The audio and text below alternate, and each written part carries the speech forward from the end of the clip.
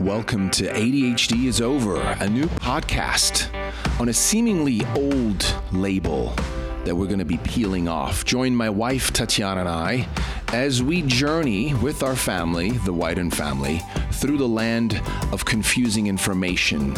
We're going to visit both sides and let you decide because the power is with you. Welcome to ADHD is Over. Welcome back today. My guest is Dr. Gabor Mate, a renowned speaker and best-selling author who is highly sought after for his expertise on a range of topics, including addiction, stress, and childhood development. After 20 years of family practice and palliative care experience, Dr. Mate worked for over a decade in Vancouver's downtown East Side with patients challenged by drug addiction and mental illness. His books include In the Realm of Hungry Ghosts, Close Encounters with Addiction, When the Body Says No, The Cost of Hidden Stress, Scattered Minds, The Origins and Healing of Attention Deficit Disorder, and with Dr. Gordon Neufeld, Hold On to Your Kids, Why Parents Need to Matter More Than Peers. He's currently writing his next book, The Myth of Normal, Illness and Health in an Insane Culture, out later next fall. Welcome, Dr. Mate. Thank you, Roman. It's nice to be here. Please call me Gabor. And just to make so correction, the title of my book on ADHD, the original Canadian title was Scattered Minds, and you will look at the origins and healing. The American title is Scattered, How ADD Originates and What You Can Do About It. Now, that makes me think two things. One is that the American publisher didn't believe that the American public would understand the word mind, so they took that off only for the same publisher later to come up with another book called Scattered Minds on ADHD, just to confuse things. Wow. But anyway, in the States, basically they took my title, they gave it to somebody else. But the American title is Scattered, just for the American listeners. Yeah, and I thought about that. We had talked about this before, and I was also speculating that, scattered minds might also imply that there's stuff in the mind that we can figure out and do, whereas scattered, you're just sort of written off as like somebody scattered, and maybe they thought that's really what ADHD is, right? There's no more to it than just scattered people. I don't know. Yeah. That was my interpretation, but well, let's dive right into it. Yeah, sorry. Go ahead. Sure. Great. So is ADHD, from your perspective, is it a real medical disorder? So, first of all, what it is a syndrome. So, by syndrome, we mean that it's a collection of signs and symptoms. A sign is something that somebody can observe in you. Like if I listen to your lungs and I hear a crackling, that's a sign. If you cough, that's a symptom because you're experiencing it. So the syndrome is a collection of signs and symptoms. If you look at the major areas, ADHD is diagnosed: poor impulse control, acting out, acting impulsively, blurting what's on your mind, poor attention, so scattered attention, tuning out, absent-mindedness, forgetting things, and there may or may not be physical hyperactivity, restlessness, and so on. So it's a syndrome, and all that means is we've collected a bunch of behaviors and we've called them something. But there's a million reasons why people have trouble paying attention or be restless or have poor memory or poor impulse regulation. So just because we've called something by a name, collected a bunch of symptoms, it doesn't mean that there's a corresponding disease that everybody with those symptoms has. There's all kinds of reasons why people behave that way at various ages that have nothing to do with any kind of brain disorder. So we have to understand that. So you can't simply diagnose somebody and call and say that they've got this disorder. That's the first point. So it's a syndrome, but it could have a number of different reasons why people behave that way. Number one. Number two, for sure, some people, it is a lifelong, you can recognize it fairly early in life and it stays with them. I'm one of those people. Whether it's a medical disorder is a different issue. And we can talk about what I mean by that. But when I talk about a disorder, I mean it very literally. In my own life, these traits of poor attention and poor organization, and you should see my desk, like it's, they create a lack of order. They create a lack of order in my life. My impulse regulation problems, addictive behaviors, these create a lack of order in my life. So in the sense that I talk about a disorder, I just mean it creates a lack of order. So it's something to be addressed. But it's not a medical disease. And here we get into a larger question that what do we mean by a mental disease? What do we mean by brain disease? Now in ADHD, they say that it's the most heritable mental disease there is, and most genetic there is. Well, there's two problems with that. One is that there's a fair debate as to whether there's such a thing as mental disease. And we can talk about what I mean by that. Number one. Number two, there's absolutely no proof that ADD is genetic or that any mental health disorder is genetic. There's no proof whatsoever, regardless of what science so-called they bring up. So that the science behind the genetic view is lacking consistency and logic. And I'm happy to answer questions about that. So what I'm saying is there something going on in the brain of the people with ADHD? Yes, there is. I know what my brain is like. It's hard for me to listen to a piece of music without tuning out after a few seconds, So something's going on in my brain. Do I have a disease? That's a different question. So that's a long answer to a short question, but. I love it. No, that's great. And that kind of goes to my next question that I had, which was, I agree with you that it's not genetic. And I'm a filmmaker. I have a hypothesis or a hunch or a claim. And I'm seeing a lot of epigenetic research that clearly says, and you've said this many times before in videos and lectures, that the environment is really responsible for shaping our connections in the brain, our environment. So is it fair to say it's not genetic, but it's epigenetic, if that's the right term? Something like ADHD or stress or trauma, which we'll get into, but. Yeah, so to say that something is genetic is to say that there's certain genes that will cause a particular problem. So there are genetic diseases. There's one in my family. It's called muscular dystrophy. If you have the gene, you're going to get the disease. My mother died with it. My aunt died with it. Other people in the family have the gene. They have the disease. That's genetic. Those diseases are very rare. Very rare. Like 1 in 10,000. Nobody's ever found a single gene that if you have the gene, you're going to get ADHD. Nobody's ever found a group of genes that if you have this group of genes, you're going to have ADHD. Nobody's ever found a gene that if you have this gene, you're going to get schizophrenia.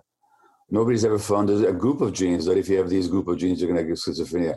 What they have found is that there's some genes, the more of them you have, the more likely you're going to have some mental problem or another.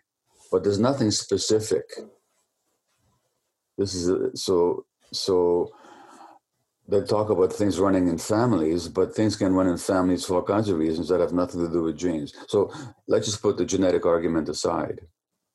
And I can talk more about it. There's these twin studies that everybody quotes that are absolute nonsense, scientifically. But the point is, there's no group of genes or single gene for any mental that if you have them, you're going to have a disorder. Furthermore, you can be diagnosed with ADHD or schizophrenia or anything else without having any of those genes. So what we can say about genes is not that they don't matter, but that they don't determine mental health conditions. What they can create is a vulnerability. So that the more sensitive you are, the more vulnerable you are, the more you're going to be affected by the environment. So, for example, addiction, they talk about addiction as another genetic disease. Total nonsense. There's no single gene or group of genes that if you have them, you're going to be an alcoholic or a heroin addict or a sex addict or a shopping addict or an eating addict or anything else. But what there are some genes that if you have them, you're more likely to develop these conditions depending on the environment. So you can have two people with exactly the same set of genes, or at least both of them sharing this set of genes. One of them will develop an addiction, the other will not, depending on what happens in the environment. In other words, it takes the environment to turn the genes on and off. And you can even have kids with genes that predispose them, that make them vulnerable for addiction. But if you give them better family environments, this has been done, their risk of addiction is no greater than that of kids who don't have the genes. So at the most, what the genes do is they confer susceptibility or vulnerability, but it still depends on what happens in the environment. So the answer is yes, ADHD is an environmentally determined condition, which is the only way you can explain why it's rising. Because genes don't change in a population over 10 or 15 or even 100 years. So if we're seeing many more kids now, something's got to be in the environment, something's got to be going on. Now, epigenetics is a part of that. So genes have to do with the DNA structure. Which set of genes did you inherit? Epigenetics has to do with how the environment turns the genes on and off. And that starts happening already in the uterus, in the womb. So we know that if you stress women or animals who are pregnant, their children will be more likely to have addictive behaviors as adults. Nothing to do with genes. But it has to do with how the genes are turned on and off by the environment. Mm. But that's not all there is to it. Environmental influence doesn't just have to do with epigenetics. It also has to do with adaptation. So to get to ADHD, the tuning out. Roman, if I were to become abusive to you right now, if I were to stress you right now, what would be your options? Well, one would definitely be ignoring or tuning out or just pretending it's not happening. But that would not be the first option. The first option might be reacting with stress or anger. In other words, to protect yourself. Yeah. To go on the attack. To mount some healthy aggression. You can't talk to me like that. Mm-hmm. That's the first option. Okay. There's another option. Pretending it never happened. No, I'm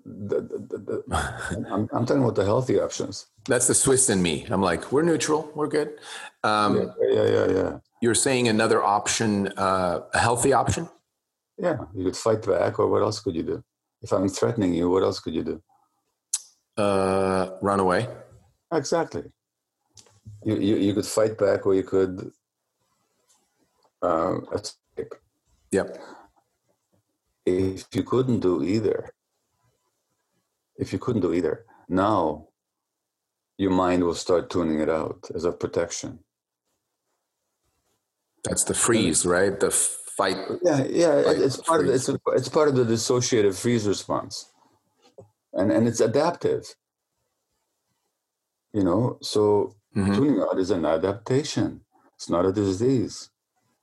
The question is, when do people have to adapt? It's when they're stressed. Now, what happens when young infants or children are in a stressed environment?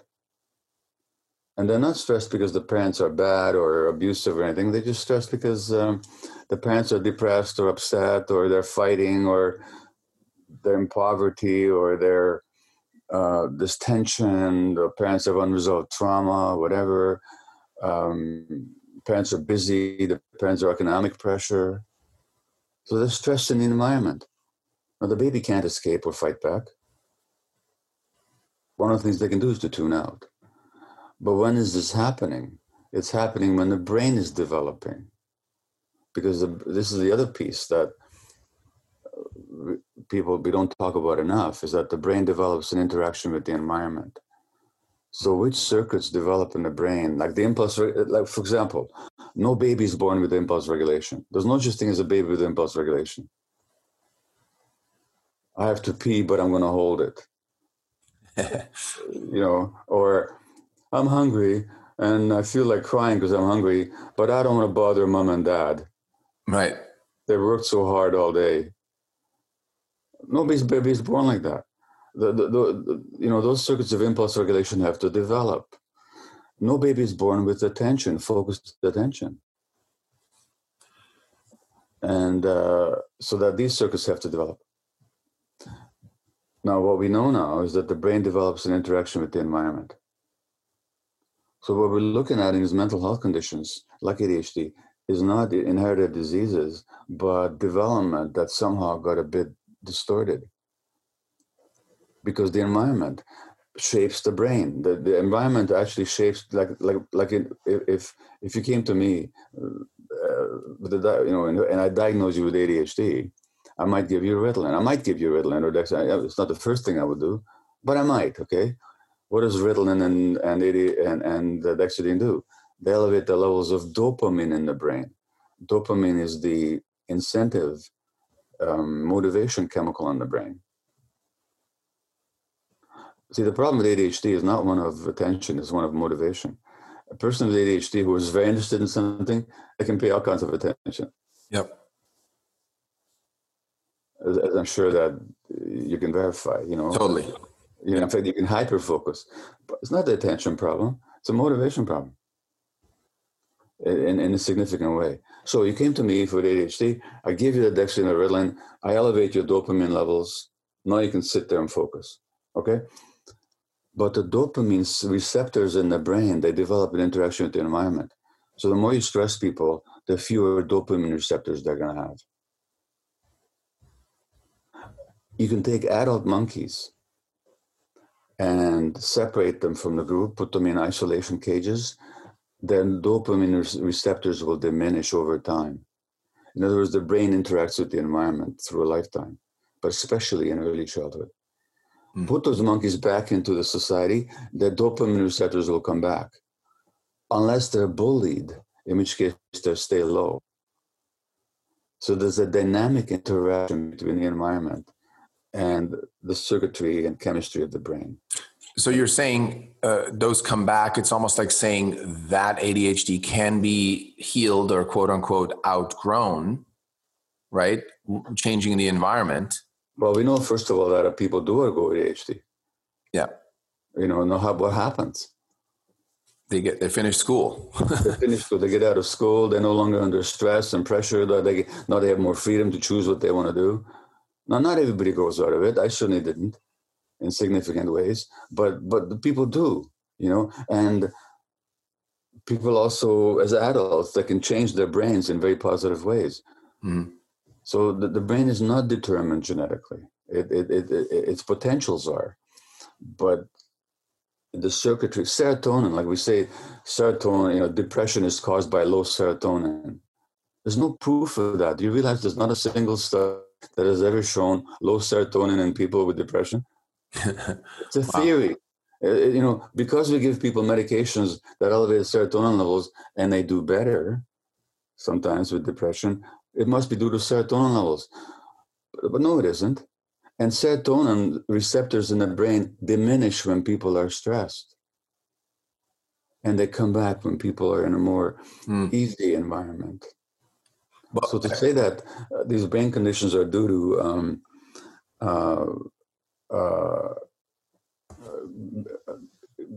inherited genetic problems with brain chemistry, it's like saying that if you have a headache and you take an aspirin, you feel better. It's like saying headache is caused by a genetic deficiency of aspirin. Right. Or if you have a shot of bourbon and you feel more humorous, you can say that your lack of humor is caused by a brain deficiency of bourbon. Bourbon deficiency disorder. Bourbon deficiency disorder. That's the level of medical thinking, I'm telling you. That's how primitive it is. Wow. That literally just blew my mind. And I've sort of speculated this obviously during this process, but what I'm starting to hear is the stress, right? And often you call it, and other experts call it trauma. So I just want to go to a twofold question. One, isn't every human being going to encounter stress and trauma, right? We can't really avoid it. And B, why do some kids in the same household, and let's just say for now, similar environments, get ADHD and others don't? Okay, well, that's a good question. First of all, no two kids grow up in an environment. There's no two kids have the same mother and father. No, I don't know. You have one child, is that right? I have two boys. Mm-hmm. Do you think they had the same mother and father? No. Yeah. So maybe you can explain what you mean by that. So it's not coming from me. Yeah. What I mean by that is that, first of all, they're both totally different personalities and different temperaments, right? Right. And one of them sees me more like a playing buddy, like a bro, and the other one sees me more as like a cuddle daddy, so there's different. They don't have the same father. And so no two kids have the same parents. Because each kid has a different temperament, so they experience you differently. And that temperament is partly genetic, partly intrauterine, but they come up with different temperaments.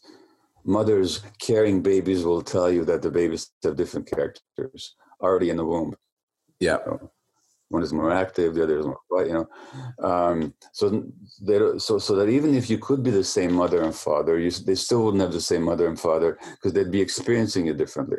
Mm-hmm. Number one. Number two, one of them is a first child. That's a totally different experience than being a second child. The second child never has the insult of being displaced as the only one. Mm. But the first one does. On the other hand, the second child never has the experience of getting all the attention. So thirdly, I know with our children, with my wife, we have 3 kids, the state of our relationship was at different phases when each kid was born. Mm. So the kids are born to a different environment. Mm-hmm. Yeah. So there's all I could go on and on. Well, that answers it really well because... But no two kids are born in the same environment. So that's the first. Yeah. That's the first point. The second point is that they do have different temperaments, okay, so that they experience the environment differently. So, which I already made that point. So, the parents are not the same, the temperaments are not the same, no two kids grow up in the same household. And the kids who develop ADHD, they tend to be the genetically more sensitive ones. So, I said that the disorder is not genetic, but the sensitivity can be. We know that if you're born with certain genes, you can be more affected by whatever happens in the environment. So if I yell at if I raise my voice at a kid who's highly sensitive, they're affected. But if a kid is a bit more placid by temperament, there's daddy yelling again. No, not that it's a good thing to yell at any kid. All I'm saying is that they'll experience it differently. Yeah. And the more sensitive they are, the more they'll want to tune out because it's more difficult for them. And these kids tend to be very sensitive to loud noises and environmental stimulation and all that. So that there's more reason for them to tune out. So again, no two kids grow up in the same home. Yeah. No, that's great. And do you, from your experience, we often, and you as well, and other experts talk about prenatal stress, right? Yeah. Babies in the womb. Mm-hmm. How much more significant is prenatal stress compared to, say, medical trauma at birth or stress as a young child or in adolescent? Is there like a kind of a comparison chart, if like a mental one, to say prenatal is more damaging than, during birth, after birth, or how do you see that? I think the most important thing to realize is that humans are creatures of the environment, and that at every stage of development, whatever happens, and the younger they are, the more affected, the more upriver it is, the more impact it'll have. So, but I don't know that any studies have ever been done making the distinction. But the point is that, yes, already what happens to women during pregnancy has an impact on the child's brain development. Mm. And dopamine levels and serotonin levels and stress hormone levels and how they react to stress.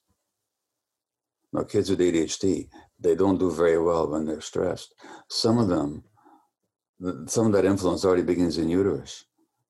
And mothers can be stressed without the mother even knowing it.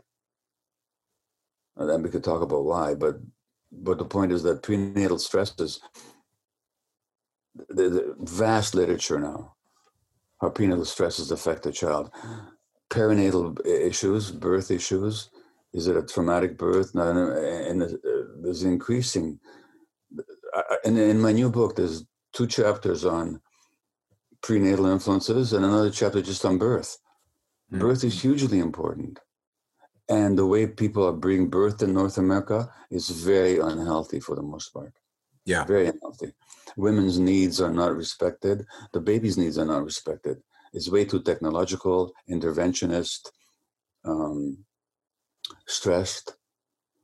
And then in the United States particularly, they realize like 1/5, 1 in every 4 women, or 5, I forget which statistic is, in the States, they go back to work 2 weeks within the baby being born. Wow. Now, the baby is meant to be with the mother for years, but at least for 9 months, at least for a year. And so what happens to a baby's brain when the most important attachment relationship all of a sudden disappears after 2 weeks for the whole day? And this infant never knows what this mummy that they rely on when they'll be back. It's a horrible shock to the baby. We're not even aware of it. We know it scientifically, but societally, we're not aware of it, you know. And that's the one point. What needs to be made clear here is that parents are not being blamed. They do their best. Yeah. The problem is they're doing so under increasingly stressed circumstances. So if you look at how human beings evolved, our present species, Homo sapiens, have been on the earth for, I think, 150,000 years, 200,000 years, somewhere between 100 to 200,000 years. For 98% of that time, we lived in small hunter-gatherer groups where we had mothers being supported by the whole community. Yep. It was called allo-mothering. Other mothers would come along, other uncles, aunts, older sisters, cousins. Now people are parenting alone in a home. And then very often they have to balance that with work. They're not even with the baby. The baby used to be with adults all the time.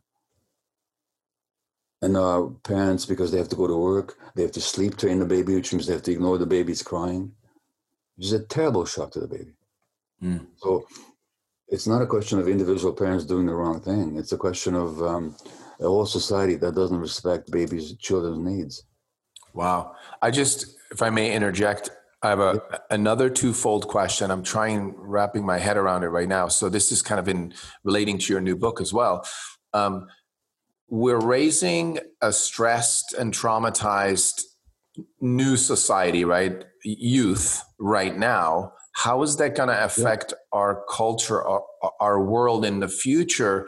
And the two part is, one, if we medicate them until they're adults, the other, if we don't treat the trauma or if we don't heal the stress, what are we creating here in what do you foresee is going to happen to our culture, to this world? Well, we're already seeing it. If you look at the statistics, number of kids being diagnosed with mental health conditions is going up and up and up. Autism, ADHD, so-called oppositional defiant disorder, which I can talk to you about. It doesn't even exist, but we're diagnosing kids with it. Not that there aren't kids who are oppositional, but to call that a disorder is a whole other ballgame. Depression, anxiety, suicide rates are going up, self-harm rates are going up, eating disorders amongst kids, loneliness, isolation, internet addiction. We're seeing what we're creating. And if you want to look at a traumatized society, look at your country on this election. so that the distrust, the hostility, the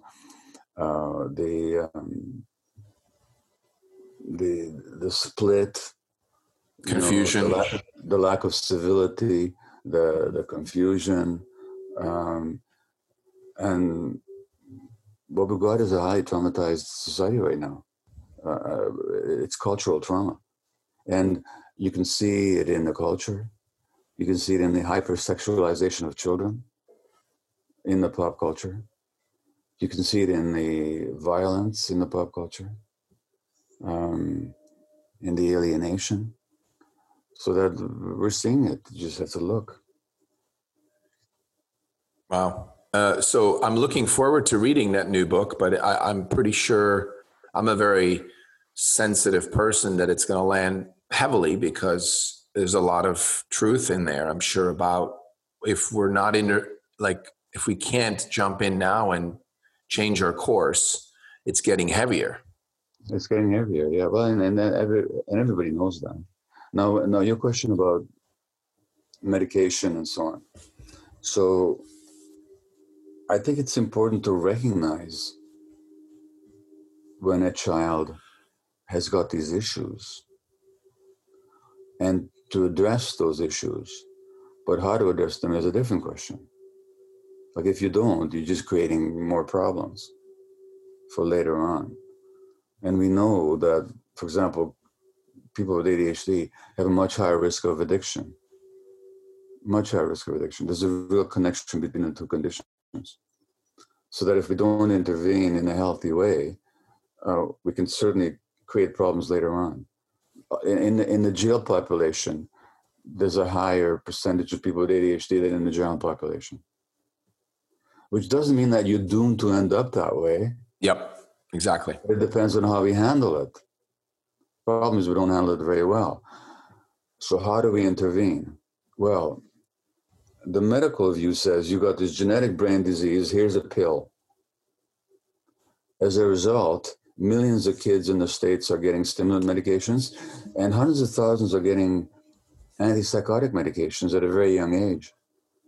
They're even talking about medicating kids at 2 years of age. The antipsychotics I can tell you about, we have no idea what their long-term effect will be on the developing brain. What we do know is they can cause diabetes, metabolic syndrome, lethargy, and all kinds of problems. And we're doing this to kids because we don't know how to respond to their problems. It's easier just to sedate them with a pill. And by the way, if you're on Medicaid as a kid, your chance of getting an antipsychotic is 4 times greater as if you're not. Wait, say that again? If what? If you're on Medicaid in the States, as a child, you have a much higher risk of getting an antipsychotic because it's the simplest way to control your behaviors, just to sedate you, make you dull. Yeah. Now, the real question is, why is a kid behaving that way? And how do we address the real reasons? So if we can make a child feel safe and secure, I'll tell you, you don't have to give them antipsychotics. Yeah. But our kindergartens and our families and our schools, people are not taught how to make kids feel safe, especially these highly sensitive kids. So it's easier to medicate. I myself have taken medication for my ADHD, including, I took very little with this most recent book, but 2 weeks ago, when I had one more chapter to write, and I was really up against the deadline, I was already 4 months behind. I woke up 6 a.m, I took my Dexedrine, I sat in front of the computer, and in one day, I wrote 6,500 words and a really good chapter, final chapter, Wow. I'm not against taking the medication when necessary, but for children, especially, they should never be the first line of treatment. Because if ADHD and the state of the brain and a child's behavior, oppositionality, whatever else, is a reaction to the environment, then the first question is, how do we make the environment child-friendly? So the parents, if I was counseling parents, I'd say, what stresses are in the family that the child is reacting to? What trauma do you as parents haven't resolved yet in your life that you might be unwittingly passing on to your kids, just as I pass it on to my kids. I'm telling you, I pass my trauma on to my kids because when I had small kids, I didn't know what I know now. And I didn't know myself. So I'm not blaming anybody. I'm saying this is what happens. So in a school, when a child acts out, now, Roman, take this word acting out. When I say the word acting out, most people will hear, in their mind's eye, they will see a kid who's obstreperous, oppositional, defiant, angry, aggressive, disobedient. That's not what acting out means. If you take the phrase acting out in a game of charades, you're not allowed to use words. What do you have to do? You have to act it out. If I came to your home hungry and I didn't speak your language and you didn't speak mine, if I wanted to show you that I was hungry, what would I have to do? Exactly. Yeah. I'd have to act it out. In other words, acting out is a sign language. So when kids are acting out, they're giving us sign language because they don't have the words, because we haven't taught them the words. So we have to understand, and what's being acted out is their pain, their anxiety, their fear, their anger, their needs not having been met. That's what's being acted out. So rather than suppressing the behavior, how about looking at what's being acted out? And how can I meet those child's needs? So that's the first approach I have to treating a child with ADHD. Medication, in the short term, if the situation, it's like a fire hydrant, like if the house is on fire, okay, use a fire hydrant.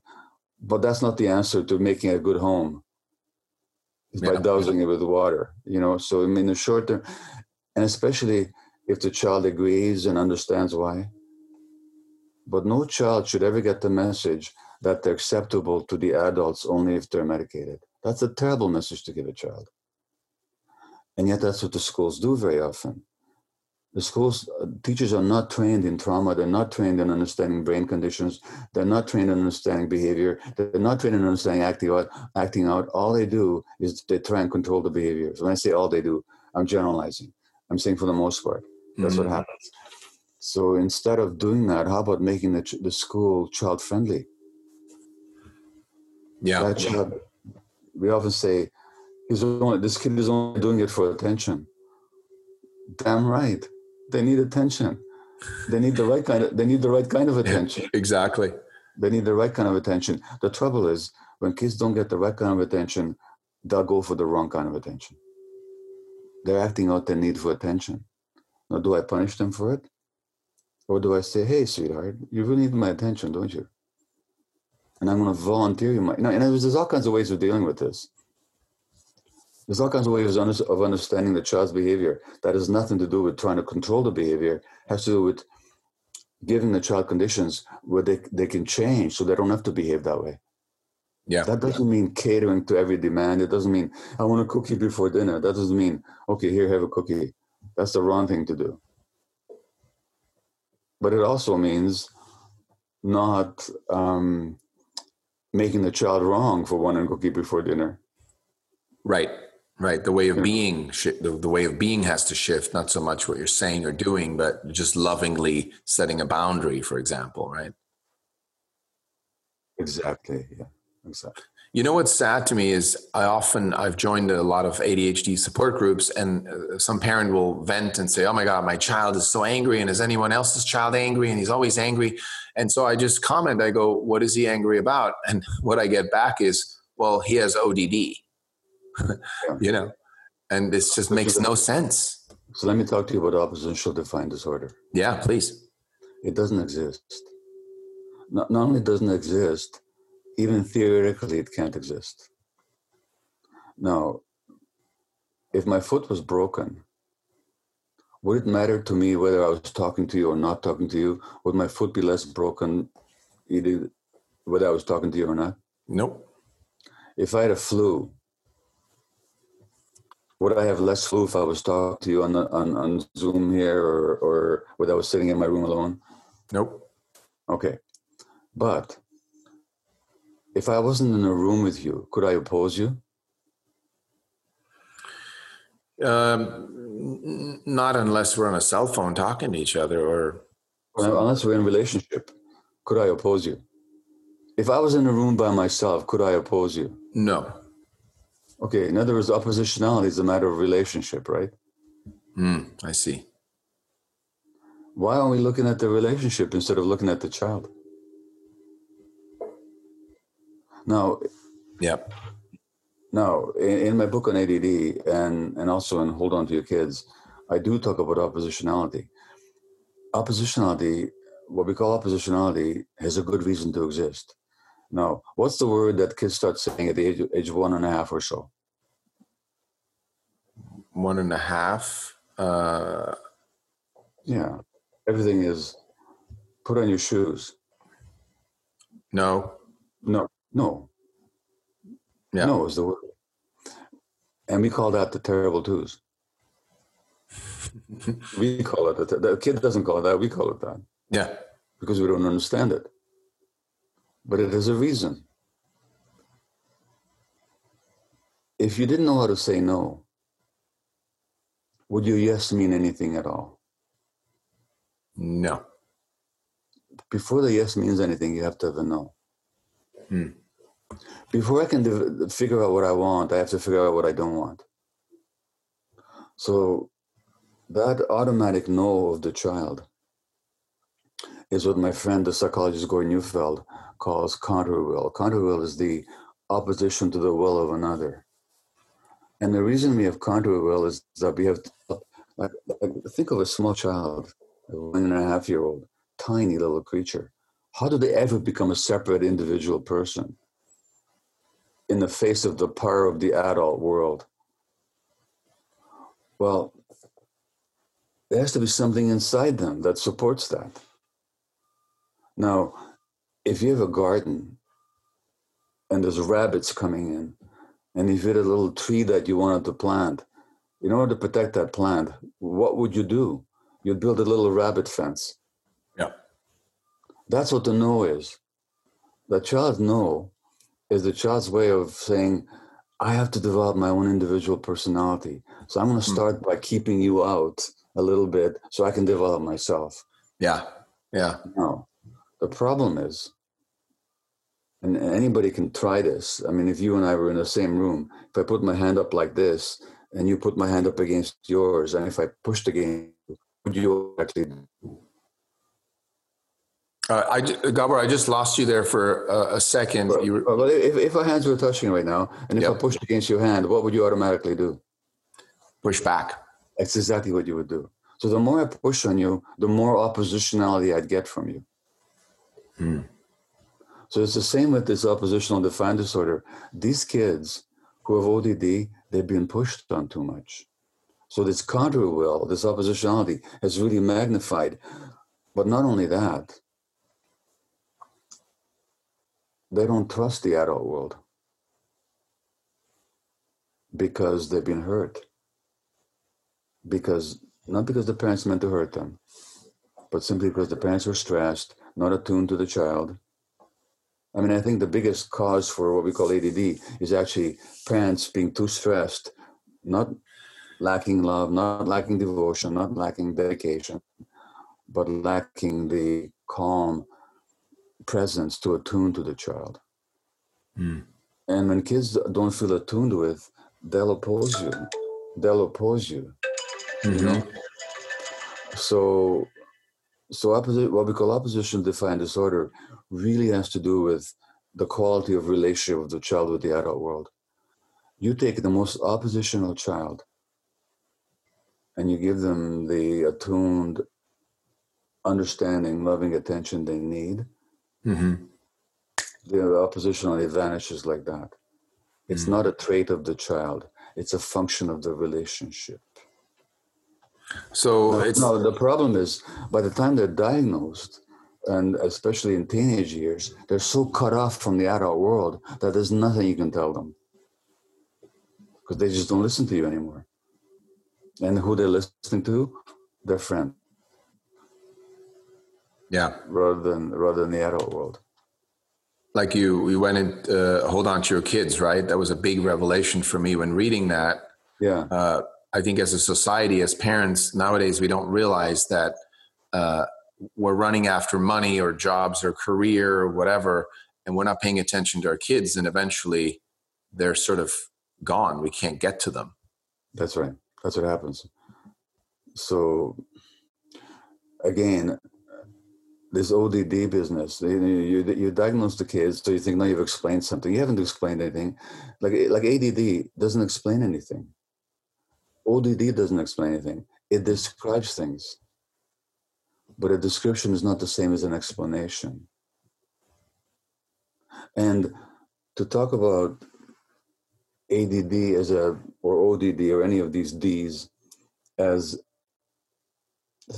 sort of hardwired entities is to ignore the fact that the brain and the person lives and develops an interaction with the environment. Yep. And how we then change the environment in positive ways can positively impact the child, and the whole process will change. And a lot of people will tell you this. I mean, I know this. I'm not to beat my own drum here, but amongst the books on ADD, mine is pretty much the only one that takes this point of view. There might be some others, but there's very few. Yeah, there's maybe 5 or 6 books that attempt to at least say we're heading in that direction versus the common narrative. Yeah. Yeah.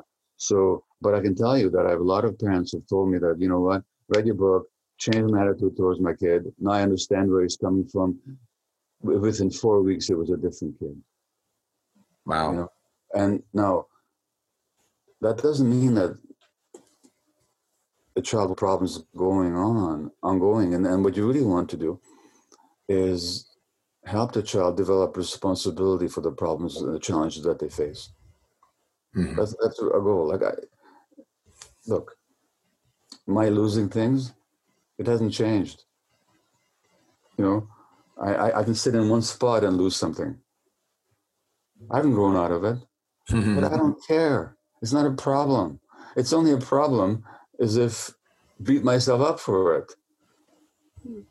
You know, so if I can accept that, yeah, okay, the price of being me is that I'm going to lose some things, that every time I go on a trip, there's an electric toothbrush that'll end up in some hotel somewhere, you know, so what, you know?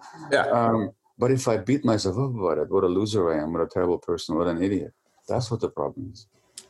Yeah. And so often the issue with ADD has to do with self-esteem.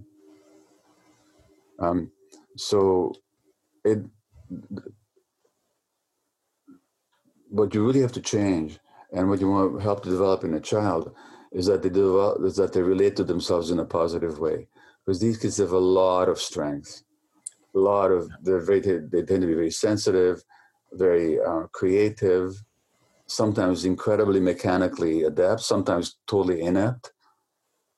But they're always going to have something going for them. Yeah. Intuitive, you know. So the question is how to relate to the issues, the challenges that you have in a positive way. And how do you build on the strengths and the talents that you have? I love that. And I know we're coming up on the hour. I just had 2 more questions, and you can keep them as short or as long as you like. But one would be the effect of a label, right, of calling a child disordered, or as a lot of parents call them, my ADHD-er. And what kind of effects does that have on a child by itself? Well, that's, you know, nobody should be defined by any particular problem that they have. There's a lot more to any of us than any diagnosis. Like, I've had depression. I've been treated for depression. But just to see myself as a depressive, what would that do for me? You know? As an adult, and I was in my 50s when I was diagnosed, I welcomed the diagnosis because it helped me see things more clearly. In fact, really, until I was diagnosed, I couldn't have done some of the things I've done since. My first book, which is on ADHD, Scattered Minds, I wrote that after I was diagnosed. Now I had a map to myself. For a child, I'd be very careful. I know that in schools, to get a certain kind of assistance, you have to have labels and you have to have diagnoses. That's a game you have to play. But careful how you look at your child. If you look at your child through the lens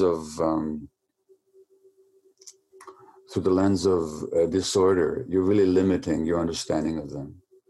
There's much more to them than their symptoms and their syndromes. So even when those syndromes fit, and even when those symptoms describes a child's functioning, that's not who they are. And if you see them that way, you're limiting their own view of themselves. Mm. There's one thing I want to say, which is that a lot of people tell me, or not a lot of people, some people go, no, there was no stress in our family when the kids were growing up.